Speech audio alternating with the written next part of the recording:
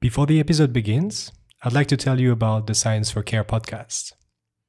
Science for Care is an audio series produced by Health Tech for Care, an endowment fund committed to support and promote access to care for all patients. Each episode takes a concise look at some of the major advances in medicine: mRNA vaccines, antibiotics, gene therapy, the metaverse, and many more. The production is meticulous, the narration captivating, and the guests are true leaders in their respective fields. If you listen to Impulse, then you'll be for sure interested, so don't wait any longer and go listen to the first 2 seasons of Science for Care. Cresilon has a very simple mission: saving lives. And if we look just at trauma care, every single day there are 5,900 people that die from traumatic bleeding because either we're not able to get to them quickly enough or there isn't an adequate problem or a product to be able to stop that bleeding. And what our technologies do is it takes what would take 5+ minutes with standard of care technology to stop a bleed. It allows you to reduce that window to about 2.5 seconds, which means that bleeding stops instantly. Welcome to Impulse, the podcast where we dive into the most exciting breakthroughs in healthcare of our time. In each episode, I sit down with some of the most brilliant minds that are using technology to rethink the way we care. Inspiring and passionate to tell you all about their innovation and how it will impact the lives of millions. My name is Matthew Chafford. I'm a biomedical engineer and medical technology enthusiast, and in this podcast, we take the pulse of this incredible field. Welcome to Impulse. Hello, Joe, and welcome to Impulse. I'm very excited to have you on the show. I've really enjoyed diving into your background and your activities at Cresilon while preparing the episode. As the listeners will discover in a moment, it's all about a new approach to controlling and stopping bleeding, or in technical terms, a whole new type of hemostatics, as we call such compounds in medicine. We are recording the episode in October 2023, and we don't need to look far in the current news to understand the stakes and the importance of having efficient solutions to control and to stop bleeding. We're in a rather dark period where the world is crippled by a series of humanitarian catastrophes, some of natural origin, some of human origin.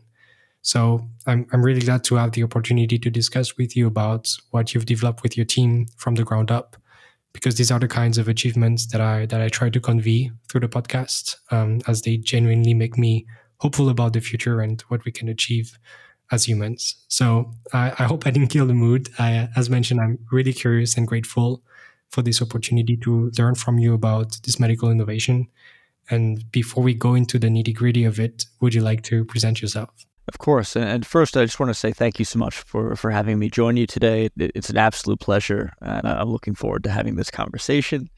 But just to introduce myself very briefly, my name is Joe Landolina. I am the CEO of Cresilon, which is a company that I founded 13 years ago to bring our products that stop bleeding both in animal health and in human health to market. And I'm a chemical engineer by training, so I did my work here in New York, both undergrad and graduate work at NYU in chemical engineering. Great. So while preparing the episode and looking into your background, I was both impressed and positively shocked to see that you founded Cresilon the same year you started college.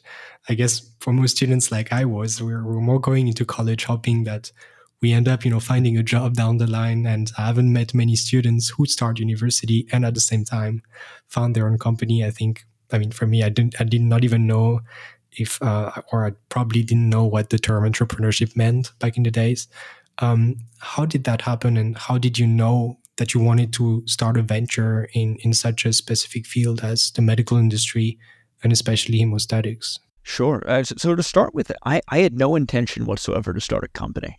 So when I founded Cresilon, I was doing so because I was pre-med. I wanted to be a surgeon, and I was looking to gain some experience that would hopefully help me get into a better medical school. And so going back to the beginning, I was very lucky as a kid. My grandfather was an executive at Hoffman LaRoche, which is a big pharmaceutical company. Yeah. And when he retired from Roche, he decided to take a bit of a left turn and he opened a vineyard. And so I grew up on a vineyard with a chemistry lab across the street from my house. And my grandfather had learned lab safety in the 60s. And that meant the day that I learned how to walk, I was basically thrown into a lab with my grandfather and told, mix some things together, don't kill yourself, kid. And so it was a very unorthodox introduction to this. And so, but I got a really early exposure to this sort of chemical lab safety and lab research. And because of my parents insisting on me doing safer and safer experiments over the years, I got really good at plant-based chemistries, things that I can go out and find in nature. And that led to me at a very young age discovering the precursor to Vetigel, which is our product that stops bleeding. It's made from two polymers, basically sugars, that come out of algae and instantly stop bleeding when you put it into contact bleeding wound. And so at 17, I didn't want to start a company. I just wanted to enter this idea that I thought was interesting into a competition with the hopes of getting an internship that summer. And we won. And so that gave us just enough capital to start building. And we realized as we got deeper and deeper into this that bleeding is a massive problem and that current technologies had limited ability to be able to solve those challenges, and we were uniquely positioned to help. And so we founded Cresilon based on that. That's awesome. Like first, like it's funny. So your grandfather worked in the same company where I worked at the moment. So I hope that when I go into the rent, I also do wine. And and the other thing was that so you started the company in the first year of your studies, and then you continuously, like basically you completed your degree while at the same time running the company. I did. I may not have been the best student near the end, but I did do both at the same time. Wow. Okay. Yeah, that's impressive. So because I was like, hey, did Joe finish his curriculum or did he have to withdraw? But no, that's impressive. So can you maybe shifting gears towards the company and what can you tell us what's your mission with Cresilon? Sure. So Cresilon has a very simple mission: saving lives. And if we look just at trauma care, every single day, there are 5,900 people that die from traumatic bleeding because either we're not able to get to them quickly enough or there isn't an adequate problem or a product to be able to stop that bleeding. And so this isn't just a problem in trauma, it's also a problem in the surgical space, whether we're talking in dogs and cats or in people.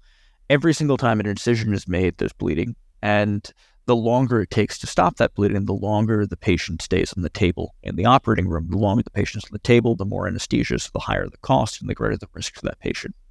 So there's a huge need in being able to stop bleeding quickly. And what our technologies do is it takes what would take 5+ minutes with standard of care technology to stop a bleed. It allows you to reduce that window to about 2.5 seconds. And so the way that we do that is we take two polymers or long chains of sugar that come out of algae. We build it into a gel, and you can put that gel directly onto whatever is bleeding. So in a trauma case, let's say we have a lacerated jugular vein, which is a massive blood vessel in the neck. And that type of bleed would be lethal in under 3 minutes. But you can take a product like Vetigel, apply it topically, so you squirt it out of the syringe, you put it onto that bleeding wound, and nearly instantly, as soon as the product comes into contact, it creates a mechanical barrier against bleeding, which means that bleeding stops instantly. And then it allows the patient to produce their own clot underneath. So after some time, you can peel it off, and what you see is there's a jugular vein that has now been effectively rebuilt, meaning the patient has a clot underneath. And anyone who's interested, we have lots of videos on our YouTube channel. So if you go to Cresilon's YouTube channel and search Vetigel or Trauma Gel, you can see these yourself. But that being said, this product does really amazing things. Today in animal health, it's been used in over 45,000 patients in everything from gunshot wounds and stabbings to neurosurgery and everything in between. Oh, that's incredible. And maybe just to give us a perspective, so what were before that product came out, and I think now there's even like an initial indication for human use. What were best in class hemostatics before that came up, or what was the point of comparison before? So the obviously products that have stopped bleeding have been around for centuries at this point, right? And we in New York, the oldest method of stopping bleeding we lovingly call pressure and a prayer, which is you put your finger on the bleed and you wait for it to stop. And so that's been around since the beginning of time. But beyond that, there are lots of gauzes and powders and impregnated materials that allow you to try to harness the body's own clotting cascade. And that takes somewhere in the range of 7 minutes to get bleeding under control if it works at all. And then in the human space, these aren't available in animal health because of cost, but there are more advanced hemostatics that use drugs like thrombin or fibrin in order to drive that reaction forward biochemically. And those products are very expensive. They're $200 plus, could be upwards of $1,000 per application, but they work faster. They work. They have to be prepared, so it takes about 3 minutes to prep them, and then 2 minutes before they work. But beyond that, this is just something that comes out of algae that can be delivered economically. It costs $40 to the veterinarian here in the U.S. And it works nearly instantly, and so it's been a game changer for the surgeons who use it. Yeah, no, that's really awesome. And you've touched on already a bit on the, let's say, the science and the functioning behind the biomaterial that you developed. So you mentioned that the gel is composed of two polymers that are of vegetal origin. Could you explain to us in a bit more detail, where does this ability to stop bleeding within seconds comes from? You mentioned that there is, it's creating a mechanical barrier. And what are some of the biological processes at play that make it so efficient in a way? Of course. And so what we're doing is we're effectively making a really good glue. And so if you were to take Vetigel and put it under a microscope, what you wouldn't see is just a homogeneous mixture, right? Meaning that instead of it being one piece, it's actually a gel with a bunch of little crystals that are suspended within that gel. And that's sort of like, I like to use the example of converting cement into concrete. And so the Romans, when they invented concrete, they realized that if you took cement and you threw a bunch of twigs and sticks and rocks into it, logically you would think that that would end up reducing the strength of that mixture. But instead, those little bits of twigs and rocks actually reinforce the mixture and make it much stronger so it doesn't crack and fracture. And so what we end up with is a material that has a few different characteristics. So the first of which is that it is highly ionically charged, meaning that the polymers that make up the gel have lots of little electric charges along the backbone of these polymers. And what do charges do? They let you stick to tissue really well. They let you stick to the patient. And then the second thing is, because of that crystallinity within the gel, or that reinforcement that we have, when it sticks, it allows the gel to withstand the pressure of even an arterial bleed. And so you kind of create this sort of concrete holding back the blood. Now, the next step is really the most elegant of all of the processes that the gel does, because it's pretty simple. And what we do is the gel acts from that point forward as a scaffold, sort of like the scaffolding on the side of a building, where it allows the patient to produce their own fibrin, their own blood clot next to it. But most importantly, Vetigel is non-porous, meaning that there's no liquid from the patient that absorbs into the gel or vice versa. And so I'm sure you've had this where you cut yourself shaving, you put toilet paper on it. And then eventually the toilet paper either falls off or you pull it off and you're bleeding again because you look at the toilet paper and the clot that formed is on the toilet paper. Why does that happen? Because the clot wraps around the fibers of the toilet paper. It ends up getting into the pores of that. And so if you peel it off, it comes off with it. With Vetigel, you have no porosity. So when that clot forms, if the gel gets taken off, the clot stays behind. And so all of that comes together to shrink what used to be a 5 to 7 minute process to something that's quite a bit more instant. Oh, that's really awesome. We recorded an episode, I think it was back to episode 18, with someone called Sami Ornstein. He's the CEO of a company called Haya Therapeutics. And they're basically leveraging the non-coding part of the genome to come up with new therapies for heart failure. And so we talked about fibrosis and we talked about scarring. And so I was wondering, in terms of scarring, when we think about your solution, is this less likely to leave scar tissue than using a simple bandage, for instance, or more traditional methods? And is there any added benefit in terms of recovering functions like sweating, body temperature control, or hair growth? Because when we have a scar, these are also hindered in a way. Definitely. So what I'll say is that Cresilon's materials, we've been focusing almost entirely on hemostasis, just because I believe as as a founder operator, the main goal is keeping your focus laser focused on what's delivering revenue in the short term. And so today we can't make any claims on things like wound healing or faster regeneration. But what I will say is that that's an area of great interest of ours, and there's no reason why at least the format of our material wouldn't lend itself to something like that. Because if you can allow that patient to produce a better ordered fibrin patch, that's just the first step of healing. And being able to do it faster and being able to do it better theoretically could lend itself to better effects, but that's to be determined. We'd have to run those studies. Yeah, because I had the thought, I was looking at, I'm going back to, I studied, biomedical engineering. I think there was probably a course at some point where we learned about the scarring mechanism. I went back at it, and then, it's basically there is like a disruption in the extracellular matrix, which is the medical scaffold, the mechanical scaffold that you refer to. And, when it gets grouped together back to form a scar, it's basically unorganized extracellular matrix, which explains why the look is a bit different. You lose some of the functions. So I imagine that if you enable in a better way the restoration of the matrix, those types of positive consequences would come up. So very, very curious to see, if those studies come out at some point, what comes up, what comes out of them. I was wondering about the application of the gel. So you mentioned that you just apply it to the site and you leave it. Like, how long does it need to stay applied? How is it being cleared from the site? After how long? Those kind of like practical questions. Sure. And so in the case of Vetigel, the surgeon has two options. So the first of which is, once the clot forms underneath, and that's highly variable because Vetigel is used across multiple species, so dogs, cats, whales, dolphins, exotic animals, birds, and so again, very dependent on the biology of the patient.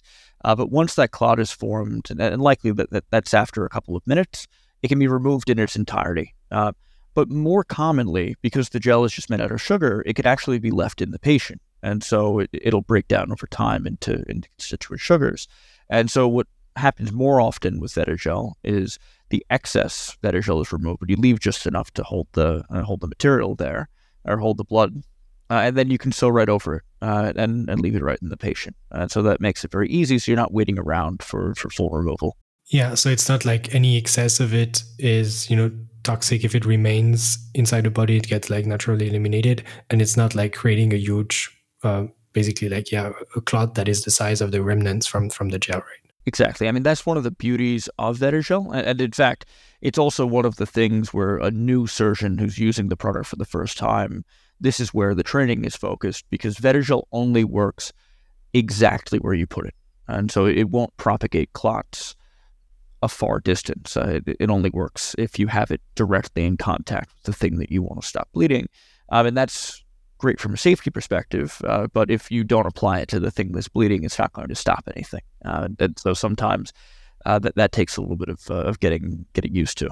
Understood. And so for now, you only have like a standard size for the syringes that you guys produce. And I imagine if you go into other indications later on where you potentially need, more, either you use multiple ones of these syringes, or you like how do you go about selecting the amount that you need for the application? Sure. So both Vetigel and CHG being Cresilon's minor bleeding product for humans, those two products have a 5 milliliter syringe. And that syringe size was selected for the Vetigel market, for the animal health market, where we wanted is one syringe that can handle about 99% of things that come into the average vet clinic. And so you can, with good surgical technique, you can stop a gunshot wound. But in cases where you have the more average type of bleed, like a liver biopsy or something else like that, that size is more than adequate to cover the needs of a surgeon in those cases. Now, what I will say is the next product that's in development is called Trauma Gel, which is being investigated for use right now in humans for moderate to severe external bleeding. So think traumatic injuries like gunshot wounds, stabbings, motor vehicle accidents. And that product is a 30 milliliter product because that's designed for the biggest bleeds that are out there. and is being designed to be used by individuals that may not have surgical training. So think medics and EMTs. And so what you want to do is give them enough volume to be able to get product where it needs to go always. Mm-hmm. Yeah, I see. And is there then like any risks that are associated with the application of that gel? I mean, be it in animals or in humans that you've observed, or are there any contraindications for it? So on Vetigel, we have no contraindications except against injecting it directly into a blood vessel, which for obvious reasons would be highly inadvisable. But we're very lucky that these materials, the novelty in Vetigel is not in the raw material that we use. The two polymers have been used for nearly a century each in the medical device industry. It's just the way that we put them together, the way that we allow them to have the efficacy. And so the safety profile of this material is well understood. And thankfully, we really, and outside of any of the typical risks that you see in these types of medical devices, that there's nothing unusual or nothing particularly unsafe about the product. Yeah, so virtually, like it could be, I mean, the aim would be to have it compatible with every human, basically. Exactly. Yeah. So as I was like preparing the recording, I listened to the MedSider podcast episode where you and Scott Nelson discuss your adventure at Cresilon. I will put actually the link in the show notes. One thing that I found very interesting is the overall strategy and approach to getting this hemostatic gel to be used in humans, which is the case now with the first indication that you mentioned. Where you actually started first with a veterinary indication for your initial product, at the same time investing heavily in manufacturing to have your own manufacturing site with the same quality standards as if you were manufacturing the solution for human use, and then getting the approvals for use in humans with indications of increasing order of severity, if I understood correctly. And I assume this plan was not defined from the get-go when you created the company, and actually makes a lot of sense in retrospect. But could you tell us about how this overall strategy unfolded over the last few years? To give us some background there. Yeah, of course. So interestingly, I mean, Cresilon, we've been around for 13 years, and the path of least regulation strategy, meaning our idea to go animal health first, came about in 2012, and so it was fairly early on in the process, and we were dealing with a number of challenges at the time. The primary challenge being that we were young, and it's very unlikely that VCs would want to invest a lot of money in a bunch of kids to bring products through an FDA process. And so at the time when we founded the company, trauma gel was the idea. It wasn't Vetigel at that point. And so the idea was to make something that could work on the largest of bleeds. And we weren't really looking at the surgical hemostasis market. And in 2012, Hurricane Sandy hit the New York area. And as New Yorkers, we were all affected by it. But a friend of mine at the time was working for a zoo, and that zoo in the storm ended up having an animal that died because of no other reason than they didn't have a hemostatic that could control the type of bleeding. A wall had collapsed and created an injury. And so he came back to me and said, listen, I know we're looking at the defense market for a first customer, but I see this massive need in animal health, and it turns out that there's nothing here, and so we should look at it. And so later that year in 2012, my team and we signed up for the American Veterinary Medical Association conference, the AVMA conference. And we flew out there, we set up a little booth, and we had over 300 customers or potential vets who came up to us and said, we love this. If you could bring this to market, we'd definitely buy it.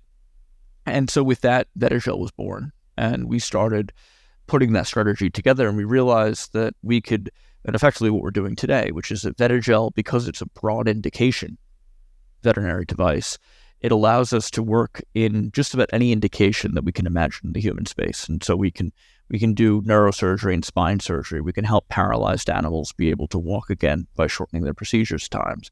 We can work in dentistry. We can work in orthopedic medicine. We can work in soft tissue surgery. And when you're removing tumors from the liver or spleen of a dog that otherwise wouldn't be able to undergo that surgery. And so we get this broad spectrum of use case And I mean, all of it came from this idea that the unfortunate events of Hurricane Sandy spurred. Yeah, I mean the potential is huge, as you mentioned. But like I was thinking, in hindsight, like it doesn't make a lot of sense. And I haven't seen like a lot of other companies either in medtech or yeah in medtech in general, like having that approach where you say let's go first into animal indications and then we try to go to humans. Like yeah, sometimes you have companies where maybe it's more in digital health, like in the space where I work, where you have companies launching products that are more for like, general wellness that don't have any medical claim, that they're able to generate revenue and then, gather funds to potentially fund like a medical application down the line. So I think that's quite interesting. And could you also mention a bit about the manufacturing side? Because I think there's also like an interesting story as to how you selected the place where the company is active now, how you selected the site, and how you grew it to make it fit for purpose for when the indications for human use will be approved. Definitely. And so today, Cresilon operates out of 33,000 square feet of sterile production, which are vaccine grade, completely sterile clean rooms. And we're the only manufacturer of that type in the 5 boroughs of New York. So that's something we're very proud of. Pfizer had a manufacturing site here in Brooklyn on Flushing Avenue. They shut that down in the early 2000s. And then since Pfizer shut that plant down, we're the first manufacturer to open up of this type back in New York. And as a New Yorker, that's something that I'm incredibly proud of. But that being said, we weren't always a manufacturer. And my advice to new entrepreneurs is that you should only do this out of necessity or once you've built revenues. We really, in the beginning, we weren't intending to manufacture at all. And so the plan was to follow more of a traditional biotech route, which was to contract manufacturing out to a partner and not have to deal with any of that. But it turns out that our gel was so complicated in the way that it needed to be manufactured that no one could do it in the proper way at the level of quality that we needed it to be at. And so as a result, we were left with a choice, which was either shut down the business or do it ourselves. And we chose to do it ourselves.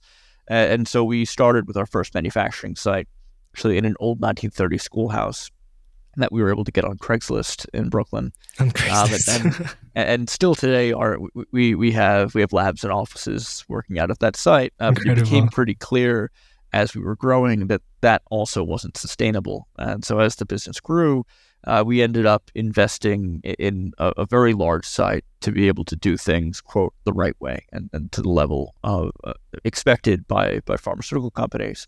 And so that was difficult in New York because this was the first clean room of its type that had to be commissioned using modern building codes and standards and fire regulations and so on. And so it took nearly 4 years in construction, commissioning, and validation from having the idea to being able to get something that was usable and where we can launch. And so we started that process of construction in Brooklyn in 2016, and we finally launched Vettergel in mid-2020. Wow. No, that's incredible. And I was just wondering, like, how did you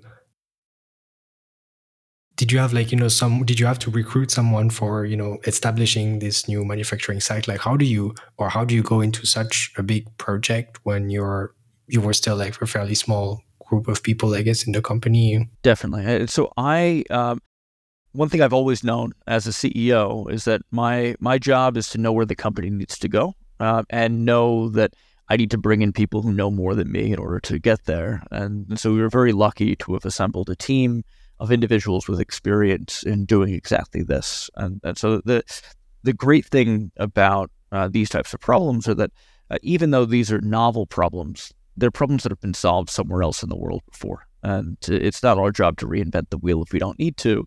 And so we brought in a team of individuals who had commissioned facilities like this and a number of groups of consultants as well to help. And we were able to build a group of people that brought us over the finish line. Yeah, I see. And maybe back to the way that the product is manufactured. I mean, to the extent possible, you can share like what makes it difficult to. You were mentioning that it was hard to actually combine these two polymers and come up with a working sort of like formulation. Um, is there something that make it unstable, or like what from the manufacturing perspective? How what was the challenge? Sure. So Vetigel is very highly viscous. It's about the same viscosity as hummus, and so usually when you make a vaccine, you well, so usually with medical devices, let me start there. You make the device in a clean but not sterile environment, and then you gamma irradiate. Yeah, so you use gamma radiation to sterilize that device.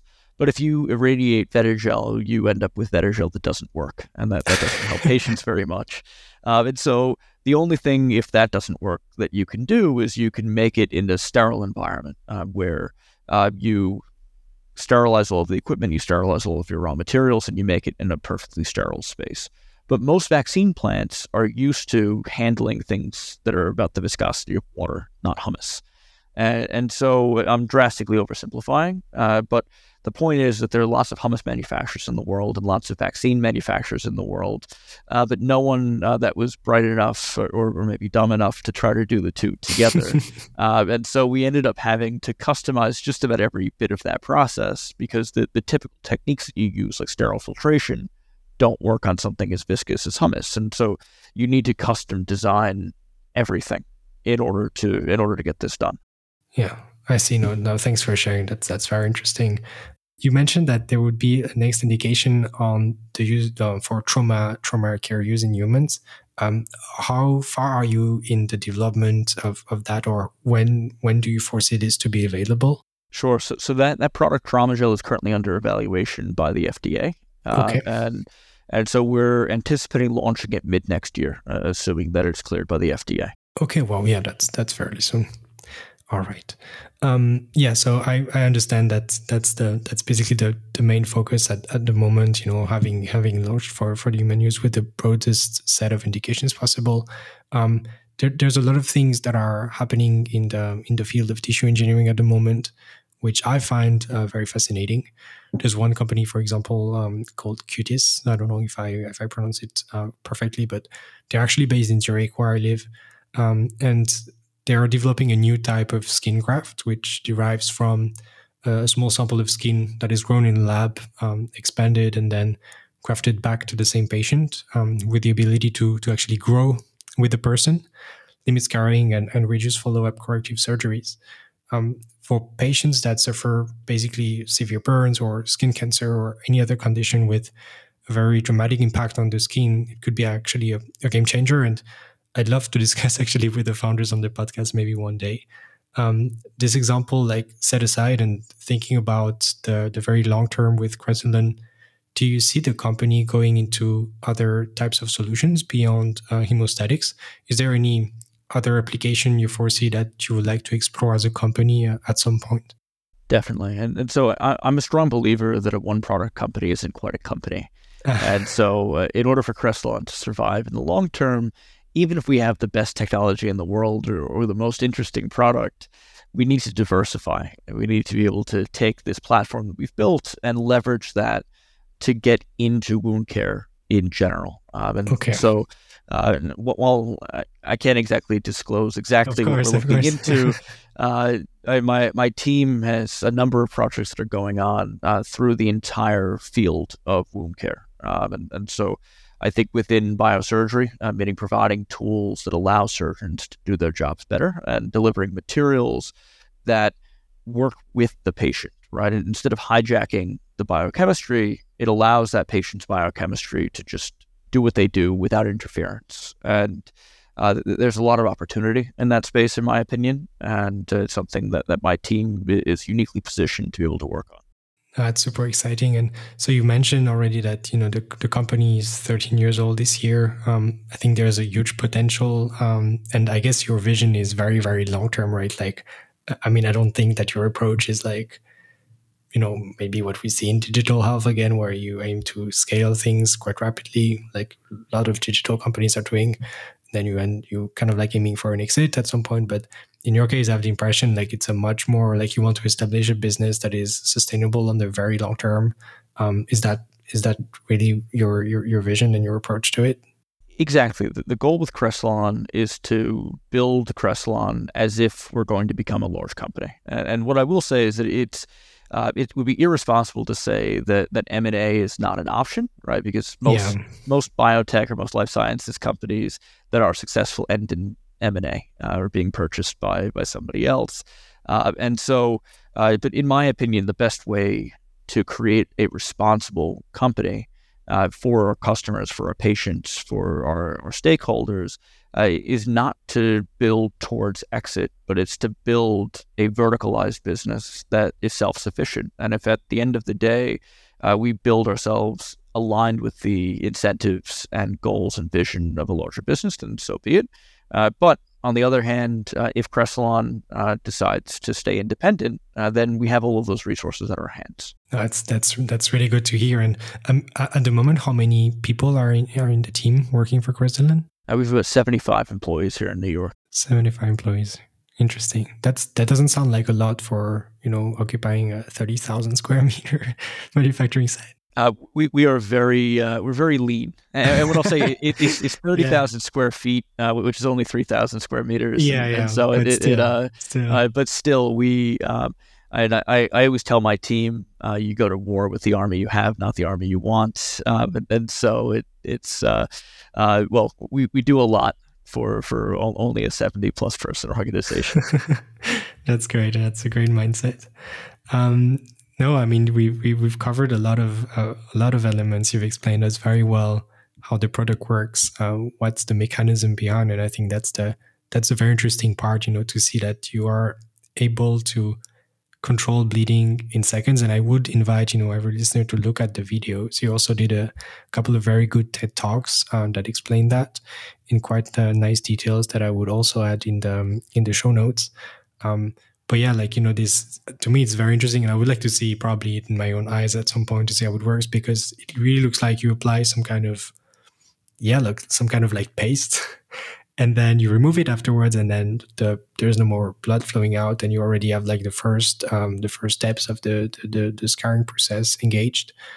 So it's really like a very catalyzing reaction in a way. So that's super interesting, and I'm really crossing fingers for the validation from the FDA, and that you guys can, according to plan, have the launch for the traumatic indication next year. Maybe, actually, at the end of each episode, I ask a couple of recurring questions to the guest.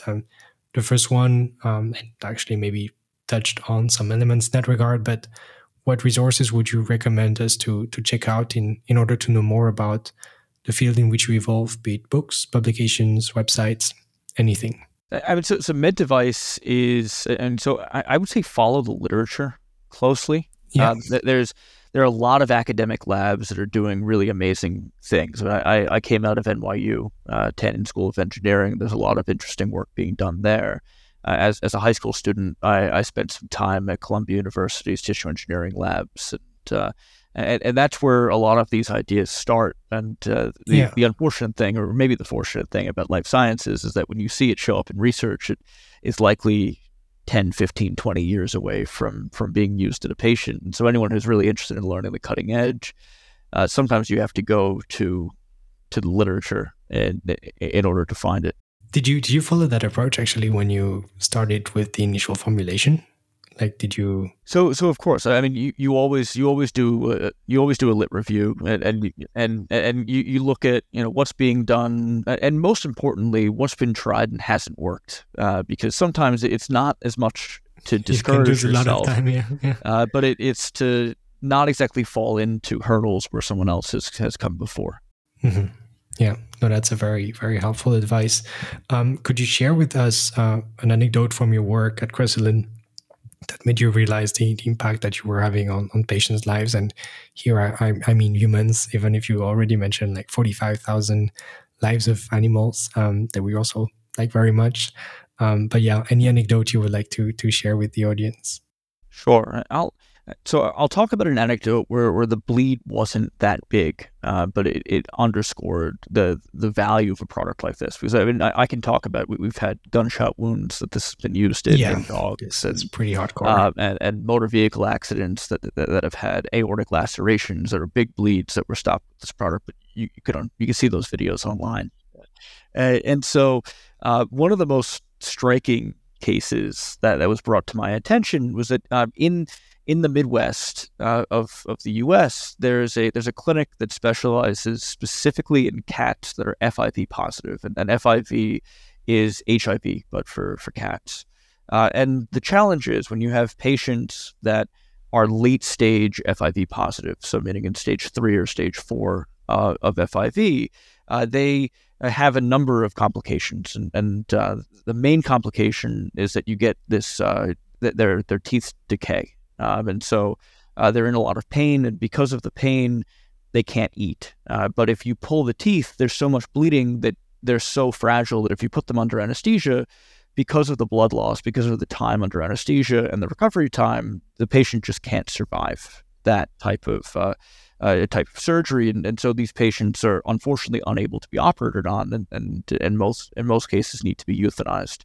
And so we partnered with a doctor that was out in Oklahoma, and what they realized is that when you have these cats, that even though the bleeding when you pull these teeth under anesthesia is minimal, you could actually do it in such a rapid time that not only can you do these surgeries for the first time in these patients and giving them some semblance of normalcy back to their lives, but you can also do it in such a way where they recover so quickly they can be sent home the same day. They don't even need to be observed overnight.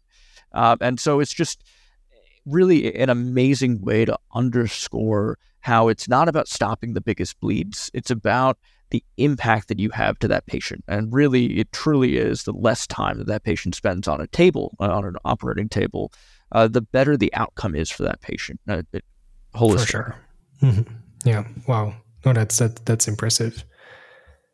So in each episode, I'm very, very grateful again for your time. I mentioned it before we started the recording, but Joe, I mean, you're obviously very, very busy, and taking the time to talk with me. In every episode, I really find a lot of inspiration in the guests that I have the privilege of hosting on the podcast. And you're certainly no different in that regard. There are certainly other figures that you look up to yourself, also advancing medical progress. If you would recommend one of them as a potential guest for the show, who would that be, and why would you recommend her or him? So one of the med device companies that I've been following lately is called Psionic, and the founder is Adil Akhtar. And what Adil's working on is a highly advanced prosthesis. So it's basically a hand that can give you tactile feedback, or a prosthetic hand that can give you tactile feedback. And so it's super cool. He also started it as while he was at a university, and so I'm really excited about the work they're doing. Incredible. Did they start that recently, or and so what I'll say is it might be best if you ask him directly. But he's been working on it for some time, but they've been growing pretty significantly recently. That's great. Do you think you could put us in touch? Of course, yeah, I'm more than happy to make the introduction. That would be awesome. No, thank you again so much, Joe. I learned a lot. I hope a lot of listeners will enjoy our discussion. I'm sure there's a lot of value in many things that you shared. To the listeners who are still with us, thank you so much for joining and for your valuable time listening to our conversation with Joe. Really hope you liked it. I keep receiving a lot of feedback and guest suggestions for the show, and I'm forever grateful for that. It's really thanks to you guys and to the amazing people that I get to meet through the podcast. Don't forget to subscribe to it and to leave a 5-star review on your preferred streaming platform. It really helps me a lot driving the podcast forward. It's not my daily job. We also have a dedicated LinkedIn page where you can follow our activities, as well as a website that I invite you to check out. The website is simply impulsepodcast.com. You will find there the podcast newsletter as well that was launched a few weeks back, where you can subscribe to stay posted on the latest episodes. and the latest in medical technology. Thanks again for your time and support, and see you in the next one. Thank you for listening and making it all the way to the end of this episode. I hope you enjoyed it. All the notes are available in the episode description. If you liked it, don't hesitate to share it with your relatives, friends, or colleagues, and subscribe to the podcast. I would be extremely grateful if you could leave a 5-star review on Spotify and Apple Podcasts. It really helps Impulse move up in the rankings. Feel free to reach out to me by email or through LinkedIn if you want to share your feedback, questions, or suggest potential guests. Thanks a lot, and see you in the next one.